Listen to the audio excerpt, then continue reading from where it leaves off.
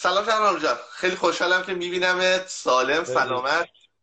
و عزیزی دکتر جان، عرض ارادت خدمت شما. سلام به همه اونایی که هستن تو لایو خیال کنم در شهرام جان، خدمتشون اول هستم. اینکه چون حالا مخاطبای ادبیاتی که تو رو میشناسن، مخاطبای اجتماعی سیستم تا حدی، ولی ممکنه خیلی از دوستانی باشن که الان توی توانا به ما پیوستن، تو رو نشناسن، حداقل به چهره نشناسن. و شهرام چی شد که اصلا از ایران مهاجرت کردی؟ حالا من میگم تبعید، من اعتقاد دارم تو تبعید شدی و خیلی از عزیزان کسی که انتخاب نمیکنه مهاجرت رو، درست. بالاجبار مهاجرت میکنه، تبعید دیگه. چی میشه که تو تبعید میشی از ایران؟ یه بک‌گراندی از خودت اگر به ما بدی که بعدش بریم سراغ سوالامون. عزیزمی دکتر جان، چشمه. البته من اسم تبعید رو هم نمیذارم، چون تبعید هم با یک سری امنیت ها انجام میشه. وقتی یه نفر رو تبعید میکنن با یه اسکورتی انجام میشه اون تبعید. من بیشتر اسمشو اسکیپ یا فرار میذارم، برای لااقل برای شخص خود من. خب، همه مردم میدونن فشاری که بر روی نویسنده ها، شاعران هست، و این داستان پرونده‌ای که برای من تشکیل شد داستان یه گروه تلگرامی بود که ما جدا از فعالیت هنری که میکردیم، یه گروه تلگرامی، یه کانال تلگرامی هم داشتیم و مطالب منتشر میکردیم، شعرها، و بعضا افراد سیاسی هم از اون گروه استقبال میکردن و میومدن باهاشون مصاحبه میشد. بعد از یه مدت خب فشار زیاد شد و نزدیک 5-6 نفر از ادمین های اون گروه تلگرامی رو گرفتند که من هم یکی از اونها بودم. حدوداً ببخشید من صحبتت قطع میکنم چون برای در واقع حالت گفتگو داشته باشه. اونجا با اسم واقعی خودتون فعالیت میکردین یا با اسم مستعار؟ نه، با اسم واقعی. آخه فعالیت اونقدر شدیدی نداریم. ببین، ما آدم های سیاسی به اون منظره که فعال سیاسی باشیم نیستیم. ما بیشتر یک شخصی ادبی هستیم که دغدغه آزادی داره و خب بالاخره چون توی ایران زندگی میکنیم و نفس کشیدنمون هم سیاسیه، ناگزیریم از اینی که با سیاست عجین شدیم. بله، با اسم شخص خودمون بودیم و وقتی خب هم که بعد گرفتن خیلی راحت ما در دسترسشون بودیم. آره، بعد دستگیر که شدی توسط وزارت اطلاعات یا اطلاعات سپاه بود؟ وزارت اطلاعات بود که ما رو گرفت. آره. از اونجا تعریف کردن چی شد، ریختن در خونه، ماجرا رو تعریف کن برای ما.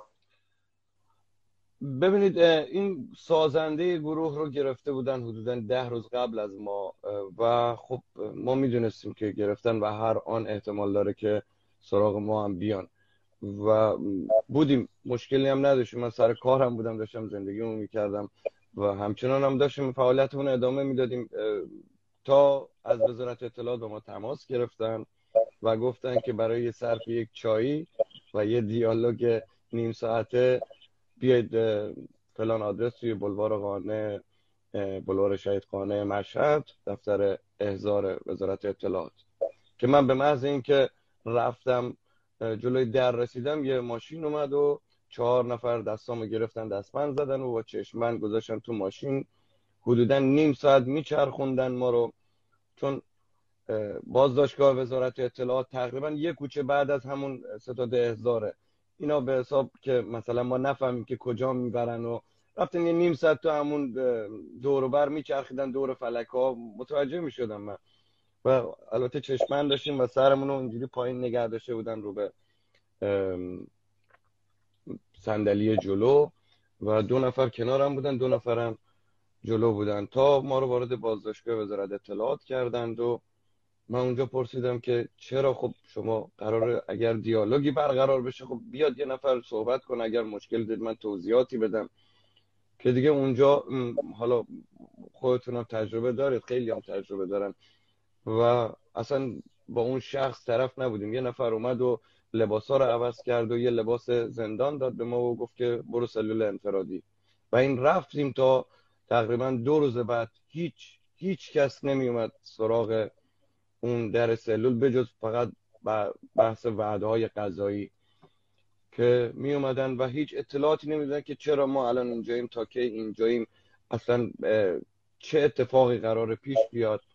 و من خیلی اصرار داشتم که لااقل به خانواده‌ام اطلاع بدید، چون نمیدونم، من اصلا بهشون اطلاع ندادم. من فکر کردم که میام اینجا یه صحبتی میکنیم، نهایتا اگر حاد بشه موضوع، من این اجازه رو دارم که بهشون اطلاع بدم. و تا 2 روز خانواده من نمیدونستن که من کجام. بعد از 2 روز اجازه دادن که در حد 30 ثانیه فقط بگم که من رو اطلاعات گرفته و زنده هستم. حالا من بهت بگم شهرام، من دقیقاً 22 روز بعد اجازه دادن به خانواده‌ام زنگ بزنن که من زندم و یعنی 22 روز خانواده من توی سردخونه ها، تو نمیدونم پزشکی قانونی ها دنبال من میگشتن و اصلا چون یه نفر ناپدید میشه که فرض کن اصلا بعد مثلا من و شما مثلا یه نفر فعال سیاسیه، خانواده‌اش احتمالش میدن که دستگیر بشه، یه نفر شاعره، نویسنده است، یعنی تنها تصوری که میکنن اینه که یا اینو توی گوشه خفش کردن، چون فکر نمی‌کنن دستگیر بشه، چون به جرم شعر که میگن دستگیر نمی‌کنن کسی اینجوری، و نهایتا احضارش میکنن جوابگو باشه، تروریست که نگرفتن. و این خانواده ها واقعا یعنی هدفشون اینه که علاوه بر اینکه اون فرد رو آزار بدن، خانواده اون فرد رو هم متاسفانه میخوان آزار بدن. دقیقاً این بحث خانواده که هست، من یادم روز 5 یا 6 بود که توی انفرادی بودم و خب هر شب با بازجویی می‌شدیم. روز 5 یا 6 بود که گفتم بابا من محل کار میرفتم، من مشتری داشتم. من دقیقاً اینو بگم دکتر، چون انتظاری از اینی که میگی انتظاری نداشتی، من خب مغازه تعمیرات و لپتاپ و تبلت و اینا داشتم. من با تبلت یکی از مشتری هام رفته بودم اونجا. آره که حتی این تبلت رو گرفته بودم. من همون اول گفتم این مال مشتریمه، به خود این برای من نیست که اگر یه وقت اینو باز نکنه این مسئولیت داره برای من. من تماس گرفتم بعد از روز 5 یا 6 بود، دوباره گذاشتن که تماس بگیرم با خانواده و تحت فشار گذاشتن خانواده ها. این رو میخوام بگم که به خانومم گفتن که بهش بگو که اصلا اجازه ندادم، با خانواده تماس گرفتم ولی گوشی رو دست من ندادم. خود بازجو کنارم نشسته بود و با خانومم صحبت کرد، گفت که بهش بگو که هر چی میدونه به ما بگه. و خب خانواده هایی که توی این پروسه نباشن، که خانومم با گریه برگشت گفت که خب اگر چیزی میدونی بهشون بگو. متوجهید؟ بعد که من پشت تلفن گفتم تو که داری با من زندگی میکنی، تو که میدونی من زندگیم یا شعر یا سر کارم هم کار خاص نمیکنم که بخوام چیزی به اینا بگم. و یه اتفاقی که میفته، خانم من چون پدرش جانباز 25%، بهشون گفت که من خودم فرزند جانبازم، چرا شما دارید این کارو میکنید با خانواده ما؟ و اون بازجو از همین استفاده کرد، گفت شماره پدرتون رو بدید و به پدر خانم من زنگ زد. همونجا من با چشمت کنار نشسته بودم، جلوی انگار کنار گوش من به پدر خانم میگفت که آقای فلانی، داماد شما معتاد به شیشه است، یک آدم براندازه و با گروهکای ضد انقلاب داره چیز میکنه و معلوم هم نیست تا که اینجا بمونه، شاید 6 ماه، شاید 7 ماه، شاید سالها اینجا باشه. و اگر از من میشنوید دست دخترتون رو بگیرید ببرید شهرتون، یه فکری به حالش بکنید. و خب اینها رو در نظر بگیرید به کسی که اونجا با چشمند یه زجر بازجویی و سلول انفرادی داره تحمل میکنه و 1000 مدل فکر میاد توی ذهنش که حالا تکلیف خانواده‌ام چی میشه، این وسط، و دردهای مضاعف، و اون خانواده چه دردی میکشه بیرون از اون فضا. شهرام جان، من واسه صحبتت، من در واقع فکر کنم بار دوم یا سومی بود که زندان رفتم، فکر کنم دوم بود، در واقع تو اون مرحله‌ای که در واقع انفرادی تموم میشه و یه مرحله انفرادیه که تو 1 یا 2 تا همسلولی داری در واقع. تو اون مرحله من یه همسلولی داشتم، بنده خدا به خانومش انقدر فشار آورده بودن که خانومش ازش طلاق گرفته بود. یعنی دقیقا این پروسه که در اومد که فقط برای اینکه اینو بیشتر بشکنن، بعدش گفته بودن اگر مثلا اون چیزایی که ما می‌خوایم ما اعتراف اجباری رو نگی، دونه دونه خانواده‌ات رو از دور و برت ما می‌کنیم. داداشش آورده بودن انفرادی، دوستش آورده، یعنی همه دور و بریاش آوردن میگفتن ما میدونیم اونا بیگناهن، ولی تو تا وقتی اینا رو نگی، اعتراف رو نکنی، چون آدم، حالا نمیخوام نام ببرم چون نمیدونم الان وضعیتش در ایران چجوریه، بعد یعنی میخواستن که این آدم، حاضر بودن آدمای بیگناه رو بیارن انفرادی فقط برای اینکه به این آدم فشار بیارن. چیزایی که میگم میدونم تو میدونی، برای مخاطبا میگم که یعنی بفهمن که این واقعیت ها حتی در درجات بالاتر، وحشتناکتر، متاسفانه واقعیت داره و در ایران هست. بله، از هر طریقی میخوان فشار بیارن دیگه. و دردآورتر از اون دکتر اینه که بعد از 7 یا 8 روز که من هر شب بازجویی میشدم و با بدترین توهین ها، حالا جاش نیست که بعضی چیزاش گفته بشه، و میبرند بازپرسی. مرحله بعد از انفرادی اینه که پرونده رو تشکیل دادن و میبرن بازپرسی. اونجا آدم یه نفس راحتی میکشه که بالاخره از اون فضای سلول در اومده و بالاخره اینجا یه جایی هست که یه ذره قانون شاید توش حکم فرما باشه. و من اون موقع دکتر سیویل داشتم، رفتم وارد اتاق بازپرس که شدم، زمان کرونا هم بود و ماسک داشتم، ماسک رو دادم پایین. بازپرس از اونجا بدون اینکه هنوز سلامی بکنه، بدون اینکه اصلا معرفی بشه، هیچی، بعد با همین لحن دقیقا گفت که سیویل گذاشتی، میدم تک تک سیویلاتو بکنن که دفعه دیگه برای ما شعر اعتراضی ننویسی. با این لحن. و من همونجا ماسکو دادم بالا و هیچ دیگه نگفتم و گفتم اینجا جاییه که بالاخره قرار بود که قانونی با من صحبت، قانونی و بر مدار قانون لااقل با من صحبت بشه.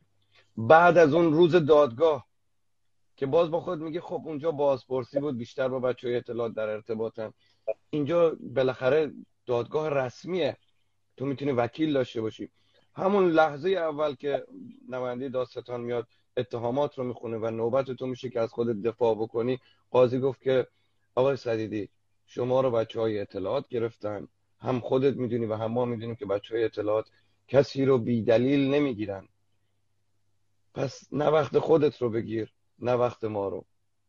بعد اونجا من به قاضی گفتم که خب این پس فلسفه دادگاه چیه؟ اگر من یک اتهامی دارم و باید از اتهام خودم دفاع بکنم، خب شما میگی وقت ما رو نگه، اگر دفاع کردن از خودم وقت شما رو میگیره، من دفاعی نمی کنم. در حد همون جمله هایی که توی بازجویی ها هم نوشته بودم نوشتم و تحویلشون دادم. یعنی حتی پروسه بعد از گرفتن، بعد از اون سلول های مخوف اطلاعات هم همچنان همون بیقانونی ها، همون حق کشی ها برقراره تا روزی که خب بالاخره دادگاه 13 سال حکم داد به من. 13 سال حکم؟ خب مصداقای حکمش اگه دوست داری الا. من 4 تا مورد اتهامی داشتم دکتر. مورد اول ارتباط با گروه های مخالف نظام که بر اساس اون 6 سال و 3 ماه به من حکم دادن. تو اتهام واقعا بعدی فعالیت حزبی یعنی در واقع با گروه های مخالف نظام میکردی یا نه همین مثلا چیزای ساده رو مثلا؟ نه دقیقاً. حتی توی اینا چون هیچی نداشتن، اینا واقعا هیچ مدرکی نداشتن که بخوان همچین موردی رو بگن. دقیقاً همون گروه تلگرام شده بود که میگفتن که آره شما مثلا فلانی که اومده توی گروه فلان مطلب رو گذاشته، این از کردهای گروه مثلا در بی سوادی اصلا این حکم ها داده میشه بدون اینکه هیچ مدرکی باشه. حتی من طی 6 ماه که پرونده من در جریان بود به وکیل من اجازه یه مطالعه ندادم و من هنوز این پرونده‌ای که به 700 صفحه بود تقریبا، هنوز که هنوزه حتی یک صفحهش رو من ندیدم و اجازه نداشتم نه خودم نه وکیلم به این پرونده دسترسی داشته باشه که ببینیم مثلا موارد اتهامی که اینا مطرح کردن چیه. مورد اتهام بعدی فعالیت تبلیغی علیه نظام بود که 1.5 سال حبس داشت. 2 مورد بعدی توهین به رهبری و توهین به بنیانگذار جمهوری اسلامی بود که هر کدوم جداگانه 2.5 سال حبس داشت. مجموعاً یه چیز اولش 12 سال و 8 ماه فکر میکنم میشد، 12 سال و 8 ماه یا 9 ماه میشد به من حکم دادن که البته خب اشدش بنا به قانون اشدش همون 6 سال خورده قابل اجرا بود، ولی این روالی بود که همون دقیقاً دوره‌ای بود که یک نفر سر دختر خودش رو الان اسمش از حضور ذهن ندارم با داس بریده بود و بهش 9 سال حبس داده بودن مجموعاً و این اصلا خیلی دردآور بود. خیلی وحشتناکه. حالا ببین اصلا من میگم آقا حکم اعدام که من کلا مخالفشم، حتی در مورد قتل، حتی در مورد قاچاق مواد مخدر من کلا مخالف اعدامم. اما من میگم خب خیلی عجیبه که کسایی که قتل مرتکب میشن خیلی وقتا از بچه‌هایی که شاعرن، نویسندن، یه شعر گفتن، یه داستان نوشتن، توی گروهی عضو بودن. حتی ببین خیلی جالبه، یعنی مثلا خیلی بچه‌ها تو فعالیت خاصی نکردن. یعنی من بگم مثلا کیوان کریمی، کسی که هم پرونده من بود و مثلا سر همین قضایایی که اشعار ما که اجرا شده بود، کل پروندهش مثلا این بود: یکی از مثلا کلیپی بود برای شاهین نجفی در واقع ساخته بود و این کلیپ اصلا واگذار نشده بود، یعنی به توافق نرسیده بودن. کلیپ هم نساخته بودن، نه حضور شاهین بود، یه کلیپ هنری در واقع با تصاویر آرشیوی ساخته بود و سیاسی هم نبود، یه کلیپ عاشقانه. و بعد با هم صحبت کرده بودن، سر جزئیات توافق نکرده بودن، یعنی همکاری هم شکل نگرفته بود. بابت همکاری که اصلا شکل نگرفته بود و بابت کاری که انجام نشده بود، واسه این آدم 6 سال زندان، حکم زندان دادن. یعنی اصلا بعد توی حکم‌های ما خیلی عجیب بود، بعد بگم چیزهایی نوشته شده بود احتمالاً که اصلا وجود خارجی نداشت، یعنی در همون اعترافات اجباری، در همون دروغ‌ها، در همون چیزایی که نسبت هم داده بودن، تو همونا هم چه چیزایی نبود. مثلا من یادم برای کیوان کریمی و خانم اختصاری، برای این دو نفر زده بودن تهیه کنندگی آلبوم ترامادول شاهین نجفی. بعد حالا مثلا اینا تهیه کنندن دارن اصلا.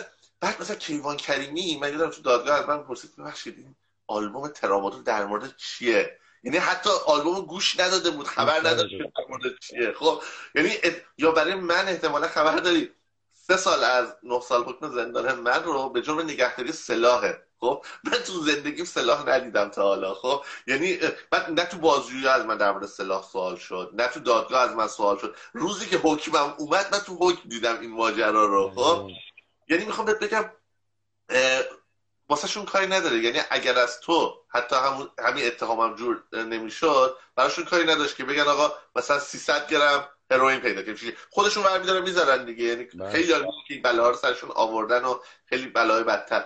خب این حکم من یه نکته رو بگم تو. یه چیز جالب یادم افتاد. ناصر ملک مطیع توی خاطراتش میگفت که وقتی منو احضار کردن به دادگاه رسانه، میگفت من شب قبلش خیلی استرس داشتم، با خودم گفتم که من فلان فیلمو بازی کردم، فلان فیلمو بازی کردم، خب برم جلوی اینا چی بگم. بعد میگفت که نشستم فکر کردم و آخرش گفتم که بابا میرم میگم من فیلم امیرکبیرم بازی کردم، اگر من اون فیلم ها رو بازی کردم در عوض فیلم امیرکبیرم بازی کردم و این میشه یه دفاعی برای من. بعد میگفت که فرداش رفتم توی دادگاه، اون کسی که پشت میز بود همون اول گفت که شما عناصر ضد انقلاب هستید، شما به عنوان نمونه فیلم امیرکبیر رو بازی کردید و یعنی اینو به عنوان مصداق چیزی بوده که این می‌خواسته از خودش دفاع بکنه. من از همین بیسوادی بازجوها که به نظر من توی پرونده‌های سیاسی اصل کار رو دارن بازجوهای اطلاعات انجام میدن، چه وزارت اطلاعات، چه اطلاعات سپاه، یعنی چه بازپرس، چه صدور وثیقه، دقیقاً بازجو میگه که من این وثیقه تو رو قبول میکنم یا نه، در صورتی که اصلا اختیار قانونی نداره، کار بازپرس یا قاضی است که این کار انجام بده. ولی دقیقاً میبینیم که همون میشه که حتی به خیلی از بچهای ما همون روز اولی که رفته بودن گفته بودن تو اینقدر حکم میگیری، تو اینقدر حکم میگیری. و از بیسوادی این قشر نامحترم همین رو بگم که خب من شعر اعتراضی داشتم، مطلب سیاسی تند هم بعضی وقتا نوشته بودم.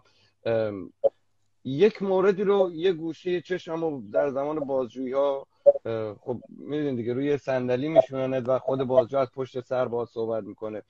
یه برگه گذاشت جلوی من، گوشه چشم رو داد بالا و گفت که نگاه کن. من یه بیت شعر بود، اینو من بداهه توی یکی از استوریام گذاشته بودم که خنده را پوشش غم کردم و معذورم، دل آشوب گر این بار حجاب اجباری است. اصلا شعر در مورد خنده و غم و این داستان. بعد گفت که من خیلی عذر میخوام این الفاظ رو دارم نقل قول میکنم. برگشت من گفت که تو از حجاب اجباری داری مخالفت میکنی با حجاب اجباری. آقای سدیدی تو میخوای نوامیس مردم، حالا اون یه لفظ دیگه به کار بگو، بالا پایینشون رو لخ کنن بیان تو خیابون که چه غلطی بکنی.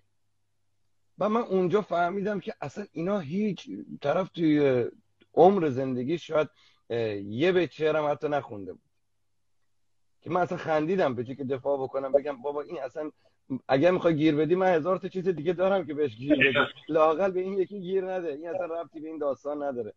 و من فقط خندم گرفت، یعنی توی اون حال یه لبخندی زدم دیگه، هیچی نگفتم. گفتم بذار اگر اینا موارد اتهامشون ایناست بذار همینا باشه که من بتونم توی دادگاه از خودم دفاع بکنم. منظور که یه سیستم فشل بی سوادی هستن و همینطور فعله‌ای، چون زور دارن و قدرت دارن و در نهایت هم حرفشون رو به کرسی میشونن و قاضی هم دقیقاً حکمی رو میده که اینها از روز اول توی اون گزارششون برای قاضی میفرستن. کاملا موافقم باهات، برای اینکه من یادم روزای همون اول بازجوییم، هم روز دوم بود، بازجوی اطلاع سپاه، دفعه دوم که سپاه گرفت منو، به من گفت که من برای تو شلاق میگیرم. خب من دلم لبخند زدم دیگه، چون مثلا هیچ چیزی نبود، یعنی من نه رابطه جنسی داشتم، نه مواد مصرف می‌کردم، نه مشروب می‌خوردم، مثلا نه توهین به مقدسات و توهین به نمیدونم رهبری و اینا، هیچ چیزی نبود که بتونن، یعنی علاوه قانونی خب بالاخره تا حدی آشنا بودم دیگه، مثلا برای شلاق ببرم تو دلم مثلا چی کردم. بعدها که حکم من اومد و 99 ضربه شلاق برای دست دادن با نامحرم اومد، خب اصلا من موندم که این مثلا قبل از اینکه بازجویی شروع بشه، قبل از اینکه هنوز بخواد کاری کنن، مثلا موبایل منو ریکاوری کنن، لپتاپ منو ریکاوری کنن، اصلا بخواد مثلا وارد پروسه بشن، میخواست حال منو بگیره و میگه من مثلا تو شلاق میزنم. و یعنی همون جوری که بازجو میخواد، اصلا قاضی به قول تو هیچ کاره است. من یکی از جلساتی که در دادگاه انقلاب بودم، بازجوی من قبل از دادگاه من از اتاق قاضی اومد بیرون، یعنی همون لحظه که من دیدم مثلا به قول من قلبم به تپش افتاد، اصلا دیگه خودم باختم که گفتم این اینجا چیکار میکنه، چون یکی از بازجوها رو من دیده بودم دیگه اون روزی که اومده بودن در واقع سربازجو بودن خونم، اون من تنها کسی بود که دیدم اونجا که همش چشم‌بند داشتم و دیدم اون اونجاست و گفتم خدا تمام دیگه کار من دیگه، یعنی این حکمو میده. و حالا میگم اصلا حکمی که صادر شد حتی مالکام 100% همینجوری بوده، قبل از اینکه تو دفاعیاتتو بگی، قبل از اینکه وکیل دفاع کنه، حکم از قبل صادر شده، یعنی بله بله بله. حالا شهرام بریم سراغ قسمت دوم. در واقع این حکم اومد، به تو ابلاغ شد و تو باید یه تصمیم خیلی خیلی ترسناک، خیلی وحشتناک میگرفتی، بمونی در ایران، بری زندان و یا فرار کنی از ایران. و چه سختی‌هایی کشیدی، چجوری فرار کردی، اگه تلخی داشته، خاطراتی که داشتی، اگه میگم اذیتت نمی‌کنه بگو برای ما، و تا برسیم به شرایط الانت که الان در چه شرایطی هستی، در شرایط امنی هستی یا نه، و داری چی کارا میکنی، چه فعالیتایی میکنی، برای ما درباره اینا صحبت کن. والا دکتر جان، من اون موقعی که حکمم اومد هم من قصد خروج از کشور رو نداشتم و بودم تقریبا شهریور سال 99 که دادگاه من برگزار شد. مهر سال 99 این حکم به من ابلاغ شد و من خب اعتراض کردم، یعنی اعتراض کردم که پرونده بره تجدید نظر. اما حالا یه اطلاعات دقیقی بدم، شعبه 4 دادگاه انقلاب مشهد این حکم رو به من داده بود و هم وکیل من و هم با تقریبا 10 تا وکیل دیگه که من مشورت کردن گفتن شعبه 4 تمامی پرونده های شعبه 4 وقتی که اعتراض میکنی و میره برای تجدید نظر، میره برای شعبه 38 دادگاه تجدید نظر. یه روال شده، با اینکه در صورتی که نباید اینجوری باشه، ولی یه روال شده که پرونده های قاضی منصوری میره شعبه 38 تجدید نظر و اونا هم عیناً حکم رو تایید میکنن. حالا البته خوشبختانه شنیدم که جدیدا مثل این که این روال به هم خورده، تقریبا یه چند وقتیه که به هم خورده. اما باز هم من آخه به قول شما ما چیزی نداشتیم این ور که بخوایم بیایم. اگر بحث اومدن بود، اگر بحث خروج از کشور بود، خیلی سال قبلترش خب شرایط، هم از نظر شرایط کاری، هم از نظر راههای مختلف قانونی اومدن، خب آدم میتونه بیاد بدون این دردسر، بدون که همه چیشو ول کنه یه شبه و همیشه این ترس رو داشته باشه که این حس و حال الان منه که همیشه این ترس با هم است که نکنه یک روزی یک اتفاقی برای یکی از اعضای خانوادم بیفته و من نتونم، یعنی تا لب مرز ایران بتونم برم و نتونم برسم به حتی برای لحظه های آخر برم کنارش. خب این واقعا دردناکه برای یه نفری که از دید خودش کار خاصی نمیکنه، فعالیت مسلحانه ای نکرده، نهایت اینه که زیر 4 تا بیانیه رو امضا کرده، 4 تا شعر گفته. و من خیلی مقاومت میکردم با این فکر که بخوام خارج بشم از کشور. خب من اعتراض کردم. تقریبا 2-3 ماه بعدش، آره تقریبا فکر میکنم روز اول سال میلادی 2021 بود که من بعد که رسیدم ترکیه تازه متوجه شدم. چند روز قبلش وکیلم با من تماس گرفت، گفت که آب دستته بذار زمین بیا دفتر من. من رفتم پیشش، گفت که خب با عجله دفتر رو بستم و کارمندا گفتم برین شما و من یه کار دارم معلوم نیست تا کی بیام. بعد رفتم دفتر وکیل، گفت که تو به بازجوت آقای شاهرودی چی گفتی توی که انقدر پیگیر پرونده توه، با اینکه حتی تو نفر اول پرونده نیستی ولی انقدر با تو لجه و حتی حکمی که از من داده بود از حکم کسی که سازنده اون گروه تلگرامی بود بیشتر بود. گفتم من چیزی نگفتم، من فقط خب هر چی میگفته من قبول نمیکردم، من تکذیب میکردم و چیز خاصی نگفتم. گفت که ببین به من اطلاع دادن که یه پرونده دیگه داره برات در مورد توهین به مقدسات همین بازجو داره ترتیب میده، چون فهمیده که تو وقتی از با وثیقه اومدی بیرون و همچنان داری توی اینستاگرام فعالیت میکنی و چون وثیقه گذاشتی معنی قانونی دیگه دست بازجو نیست، باید قاضی تو رو بخواد که افزایش وثیقه بده یا تو رو دوباره دستور جلب بده، ولی این میخواد با یه پرونده دیگه تو رو دوباره بکشونه که اون همون وثیقه رو داشته باشن، هم تو رو نگه دارن داخل. و اونجا بود که این تصمیم سخت رو بعد من میگرفتم دیگه. فکر میکنم 3 روز یا 4 روز طول کشید که من بدون اینکه به هیچ کسی اطلاع بدم، یه شب فقط من مشهد بودم، خانوادم سبزوار بودن، یه شب با شدم رفتم سبزوار شبانه و به پدر مادرم گفتم که من چند روز دیگه دارم از ایران میرم.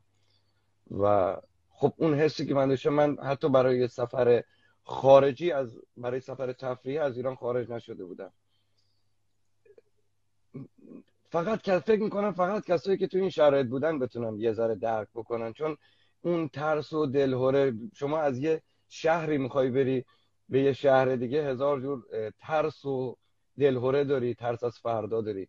فکر کنم داری وارد یه کشوری میشی که نه تو حالا رفتی، نه زبونشونو بلدی، نه کسی رو توش میشناسی و فقط مجبوری بری از اینجا، فقط فرار کنی به اولین کشوری که میرسی برسی. و خب 3-4 روز یه سری دوستان پیدا شدن که تونستم بهشون اعتماد کنم و برسونم خودم رو به ترکیه، که حالا باز داستان ترکیه هم داستان یه در واقع میگم خیلی ماجرای عجیبه. یعنی آدم مثلا اون روزا واسه چه خوبه که تونستی دوستای پیدا کنی که اعتماد کنی. یعنی من اون موقعی که تو اون 2 سالی که درگیر دادگاه بودم، خب خیلی پیشنهاد فرار دریافت میکردم، منم سور میگفتم میخوام تو ایران بمونم، من تبرئه میشم، من کاری نکردم. نهایتا آقا یه حکم تعلیقی میاد، بالاخره من ترجیح میدم با همه محدودیت ها ایران بمونم، حتی اگر یه حکم مثلا 6 ماهه 1 ساله بیاد میرم زندان برمیگردم و باورم نمیشد 9 سال زندان بیاد. و بعد این حالا ماجرا بعد از اینکه خب حکم اومد و خیلی عجیب تر مثلا عیناً تایید شد تو دادگاه تجدید نظر، منم دقیقاً شرایط تو رو داشتم. بعد هزاران پیشنهاد به من داده شده بود، یعنی از انواع روش‌های خارج از ایران و هر کسی میومد، حالا پول‌های مختلف می‌خواستن، در واقع هزینه‌های مختلف، از اینکه ما میبریم نمیدونم فرودگاه، اونجا آشنا داریم تو سپاه ردت میکنیم میری سوار هواپیما میشی، تا اینکه زیر الاغ میبندیمت، مثلا اون تیکه رو رد میکنی، در واقع الاغا که بار دارن و بدون کسی هم خودشون هم مرز رد میشن و قاطر در واقع الاغ نه، و تا مثلا انواع روش‌ها دیگه، انواع از خوی برو، از فلان برو، همه روش‌ها رو پیشنهاد میدادن و حتی تو ماشین گوشت بذاریمت مثلا لایه مثلا در واقع اون حال جسدهای گوشت و اینا. بعد تو نمیدونی به کی اعتماد کنی. از همه وحشتناکتر اینه که مطمئنا اگه 10 نفر به تو دارن پیشنهاد میدن، 1 یا 2 نفر از خودشونه که میخوان تو رو توی دام جدیدی بندازن و واقعا میگم این یکی از تنها معدود شانس‌های قسمت این ماجرای توئه که آدمای خوبی واقعا سر راه تو قرار گرفتن. البته من تا روزی که رسیدم اونور متوجه این داستان نشدم. به قول شما آره، خوشبختانه آدمای بسیار خوبی سر راه من قرار گرفتن در باب اول، ولی من همچنان حتی شب اولی که من رفتم خونه یکی از دوستان بود که اتفاقا خودش هم فعالیت داره، من باورت نمیشه دکتر، شب اولی که رسیدم یه چاقو داشتم، من اینجوری زیر سرم رو زیر بالش نگه داشتم، گفتم اگه اینا شب خواستم بیان مثلا بالاخره جیب منو بزنن یا خفت بکنن یا هر کاری بکنن، بالاخره من یه چی داشته باشم. یعنی حتی افرادی که بعداً شدن نزدیکترین افراد من، نزدیکترین افرادی که توی خارج از کشور دارم، این حس بی‌اعتمادی واقعاً بود و میگم فقط کسانی که اینجوری خارج شدن میدونن که چقدر دردناکه و همیشه این فکر رو با خودت میکنی که خب من اصلا چرا من باید اینجا باشم، چرا من باید همچین حالتی باشم. و به قول شما این من تا فکر میکنم 6 ماه بودم، 5 ماه توی ترکیه بودم، تا مادامی که ترکیه بودم هنوز به این چیز داشتم که به قول شما، حتی من به خانومم میگفتم چون خانومم تو ایران بود، من گفتم فقط میرم که اینا منو بازداشت نکنن تا روز نتیجه دادگاه تجدید نظر بیاد، و گفتم حتی اگر حکم تا 1 سال هم بیاد میشه برگشت، میره آدم، ولی حکمای سنگین‌تر نشونه اینه که اینا کمر بستن که آدم رو اذیت بکنن و حتی اصلا به اون حکم اکتفا نمیشه و میبینیم خیلی از فعالین سیاسی حتی توی زندان دوباره براشون پرونده سازی میشه و بدون اینکه اصلا بیرون بیان همون داخل زندان دوباره یه حکم جدید میاد و دوباره تمدید میشه. خوبه اون آتنا دائمی نازنین دیگه در واقع داخل زندان بود، براش پرونده جدید تشکیل دادن. یا خانم گلرو که همین فکر کنم 2 جلسه قبل مهمان ما بود، رفت چندین سال زندانشو کشید، اومد بیرون، چند ماه بعد باز براش یک پرونده آماده بودن که بیاد بیرون، براش پرونده جدید و یعنی آماده نگه داشت تا اومد بیرون بهش ابلاغ کردن که دوباره باز. یعنی کاملا من معتقدم که تصمیم درست رو گرفتی، چون وقتی حکم سنگین میدن تو دیگه اصلا تو ایران نیستی که بگی من موندم ایران حالا با تمام سختش، تو زندانی و بعد تو یه هنرمندی. ببین یه نفری هست، من همیشه میگم مثلا فعال سیاسی حتی میگه حضور من در زندان یک کنش سیاسیه، من دارم میکنم، ولی یه هنرمند باید بیاد کار فرهنگی کنه، کار اجتماعی کنه، نسل بعدی رو تربیت کنه. اگه هنرمند تو زندان باشه، مثل خیلی از هنرمندایی که رفتن و الان میبینی که سالهاست ما متاسفانه محرومیم از حضورشون. حالا ما چون فکر کنم 10 دقیقه دیگه کلا لایو من باید ببندم مجبورم و فرصت بیشتر نداریم، من مجبورم حالا بقیه صحبت‌ها راجع به این که از ترکیه بعد چی شد و فلان اینا رو بعداً باید بکنم. یه سوال بکنم که الان در کتابی در دست چاپ نداری، موزیکی، برنامه‌ای، کاری، کار فعالیت ادبی خاصی، کار هنری خاصی، اگر اون برای مخاطبای ما بگی و بعدش درباره این نامه‌ای که برای مادران دادخواه تنظیم کردی و بسیاری از عزیزان هنرمندم خوشبختانه بهش پیوستن و من اسامی از همه گروه‌ها، همه قشرها خیلی خوشحال شدم که مثلا میدیدم فرض کن مثلا آدم‌هایی که لحاظ ادبی با هم مشکل دارن، لحاظ سیاسی با هم مشکل دارن، ولی یه جایی کنار هم جمع شدن و متحد شدن. راجع به اونم صحبت کنی که بعدش از خدمت مرخص شیم. خدمت از ماست. والا ما که توی ایران به خاطر مسائلی که بود نشد کتاب چاپ کنیم. اتفاقا اینجا با چند تا از نشرهای خارج از کشور صحبت کردم و اتفاقا در حال انجام کارهاش هستیم برای چاپ یک کتاب که فکر میکنم تا 6 ماه یا زیر 1 سال دیگه چاپ بشه و اگر امکانش باشه حتی زیرزمینی به داخل ایران هم فرستاده بشه. بعضی از نشرها هستن. و در مورد این کمپین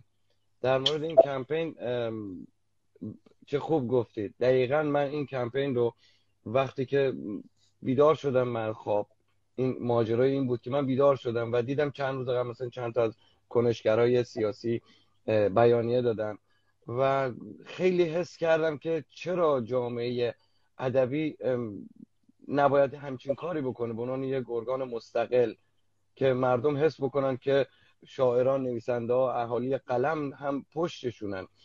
و یه حرکت خودجوشی شد. ممنونم از شما که حمایت کردید و خیلی از بچه‌ها. دقیقاً من این پیام رو که برای خیلی ها فرستادم باعث تعجب و بعد خوشحالی من بود که دقیقاً حتی برای افرادی میفرستادم که از نظر فکری حتی با خود من مخالف بودن، اما وقتی میدیدن که پای مادرای دادخواه و بحث جنبش دادخواهی مطرحه، خیلی راحت اومدن و نوشتن با کمال میل امضا میکنیم. و این اتفاق خیلی اتفاق خوشحال کننده ای بود که دیروز این امضاها تقریبا اون حد نصابی که مد نظر من بود اول 200 تا بود، بعد شد 300 تا و دیگه بعد که شد چون بعد محدودیت زمانی داشتیم بعد یه فایلی درست میکردیم و برای خبرگزاری میفرستادیم، مجبور شدم کامنت ها رو ببندم وگرنه همچنان داشتن اضافه میشدن و این واقعا برای من یکی حرکت بسیار خوشحال کننده ای بود که دیدم همه اقشار اهالی ادب با همه تفکراتشون، تفکرات مخالفشون بعضن، ولی یه سری جاها یه درد مشترکی دارن که به قول شاملو این درد مشترک رو دوست دارن فریاد بزنن و میشه این اتحاد رو در موارد بالاتری هم تعمیم داد و حرکت‌های بالاتری انجام داد. امیدوارم در واقع این دقیقا همونجوری که فرمودی این در همینجا تموم نشه و این اتحاده ادامه پیدا کنه توی موارد مختلف، مخصوصا حالا مواردی که ما در واقع متاسفانه حالا قانون نویسندگان داریم، اما قانون نویسندگان خب حالا به علتی که خودت میدونی یه مقداری تو سالهای اخیر اون مقبولیتش رو تو بخشی از جامعه هنری مثلا دست داده. حالا اصلا بین خود بچه‌های قانون الان دو دستگی وجود داره. البته که من باز هم میگم قانون بسیار فعالیت‌های مفیدی کرده، بسیار تلاش‌های زیادی کرده در تمام سال‌ها، اصلا منکر نباید اون قسمت شد، ولی ما احتیاج به یه سندیکا داریم، احتیاجی به سندیکایی که نه فقط بچه داخل ایران، چون قانون برای داخل بچه داخل در واقع بچه خارج نیست، کل ادبیات رو شامل بشه و بتونه پوشش بده. و مثلا یعنی مواردی مثل بکتاش آبتین عزیز که امروز در میان ما نیست و یک مرگ تعمدی در واقع به نظر من کشتنش. حالا من اعتقاد ندارم یه مرگ شما دارو و درمان رو از یک بیمار دریغ میکنی در واقع یک کشتنه دیگه، به مسیر مرگ هدایتش کردنه. و شاید اگر اون زمان یه سندیکایی وجود داشت، حمایت‌های همه جانبه‌ای صورت می‌گرفت، فشارهای بین‌المللی به اندازه کافی بود، مثل خیلی از کسا، مثل جعفر پناهی که الان زندانه ولی خب یک بار آزاد شد با فشارهای بین‌المللی، با اون جناب رسولوف. حالا امیدوارم این دو نفرم به زودی زود دوباره آزاد بشن. خب و ما باید یک کاری بکنیم. من واقعا امیدوارم که این استارتی که زدی ادامه پیدا کنه و بتونیم دور هم جمع بشیم و تو اونجا تا جای ممکن اختلافای سیاسیمون، ادبیمون، هنریمون رو همه کنار بگذاریم و فقط به آزادی و دفاع از هنر فکر کنیم. امیدوارم خودت یکی از کسایی باشی که پیش رو بگیری و تلاش کنی که اصلا حتی الان که خب بالاخره خارج از ایران هستی یه جای کوچیکی رو ثبت کنی در واقع و این حتی یه حالت قانونی به خودش بگیره، نه یه حالت اینترنتی. من همینو می‌خواستم بگم که یه به جز حالا اون چیزی که توی با مشورت خیلی از بچه‌ها دوستان انجام شد، یعنی مشورت کردیم، این افقی که حالا متصوریم و بستگی داره به اتحاد اهالی قلم، اینه که حتی بازوی حقوقی هم داشته باشه، یعنی نه حتی فشار رسانه‌ای، اینی که شما بتونی به عنوان یک کانون، به عنوان یک انجمن بتونی از نظر حقوقی هم جمهوری اسلامی رو تحت فشار بگذاری وقتی که مواردی خلاف حقوق بشر داره انجام میده و از این منظر هم بشه حرکت‌های انجام داد. خیلی امیدوارم عالیه. حتما خیلی عالیه. حتی مثلا ما میتونیم در واقع با یک سری از وکلایی که خارج از ایرانن داخل ایرانن صحبت کنیم، به این گروه بپیوندن، چون تعارف نداریم که در خیلی از مسائل من شما، حالا من خودم مثال میزنم، اطلاعات حقوقیمون خیلی عمومیه، یعنی نمیتونیم اونجوری که باید و شاید از در واقع این آدم‌ها دفاع قانونی، دفاع حقوقی، دفاع تشکیلاتی مونو میکنیم، دفاع هنری مونو میکنیم، ادبی مونو میکنیم، ولی نمیتونیم اونجوری که باید. شاید اونها بهتر بتونن. حداقلش اینه که هر کسی که داخل ایران زندانی میشه ما بتونیم یک وکیل رایگان در اختیارش قرار بدیم، حداقل کاری که مثلا بتونیم انجام بدیم. چون من میبینم خیلی مثلا خود میبینید بچه اهل هنر اکثرا طبقه پایین اجتماع و وقتی دستگیر میشن حتی از توانایی گرفتن وکیل ندارن و خوش میکنن. و بعداً در مورد وثیقه یکی از بچه‌ها دقیقاً همین رو میگفت که این وثیقه‌ای که بعداً میان چیز میکنن، قرار وثیقه رو صادر میکنن، عمدن وقتی میبینن طرف توانایی نداره و افراد بالاخره پولدار دور و برش نیست، یه وثیقه میذارن که عملاً بگن که از سر خودشون باز بکنن، بگن که ما قرار وثیقه رو صادر کردیم، ایشون نتونسته قرار رو تأمین بکنه. و در اون موارد هم میشه یه سری کارهای انجام داد اگر این کار ادامه پیدا بکنه و به اون مراحل برسیم. امیدوارم برسیم و من با چند نفر دارم صحبت میکنم ولی میگم همه منوط به اتحاد و استقبال جمعی اهالی قلمه که امیدوارم این اتفاق صورت بگیره. مرسی شهرام عزیز، ممنونم که در کنار ما بودی. امیدوارم حالا بعد از اینکه کتاب چاپ شد به بهانه کتاب دوباره در خدمت باشیم و درباره اون صحبت کنیم، چون الان این صحبت‌ها خیلی تلخ بود، حالا صحبت شیرین هم درباره ادبیات هم صحبت بتونیم با هم بکنیم.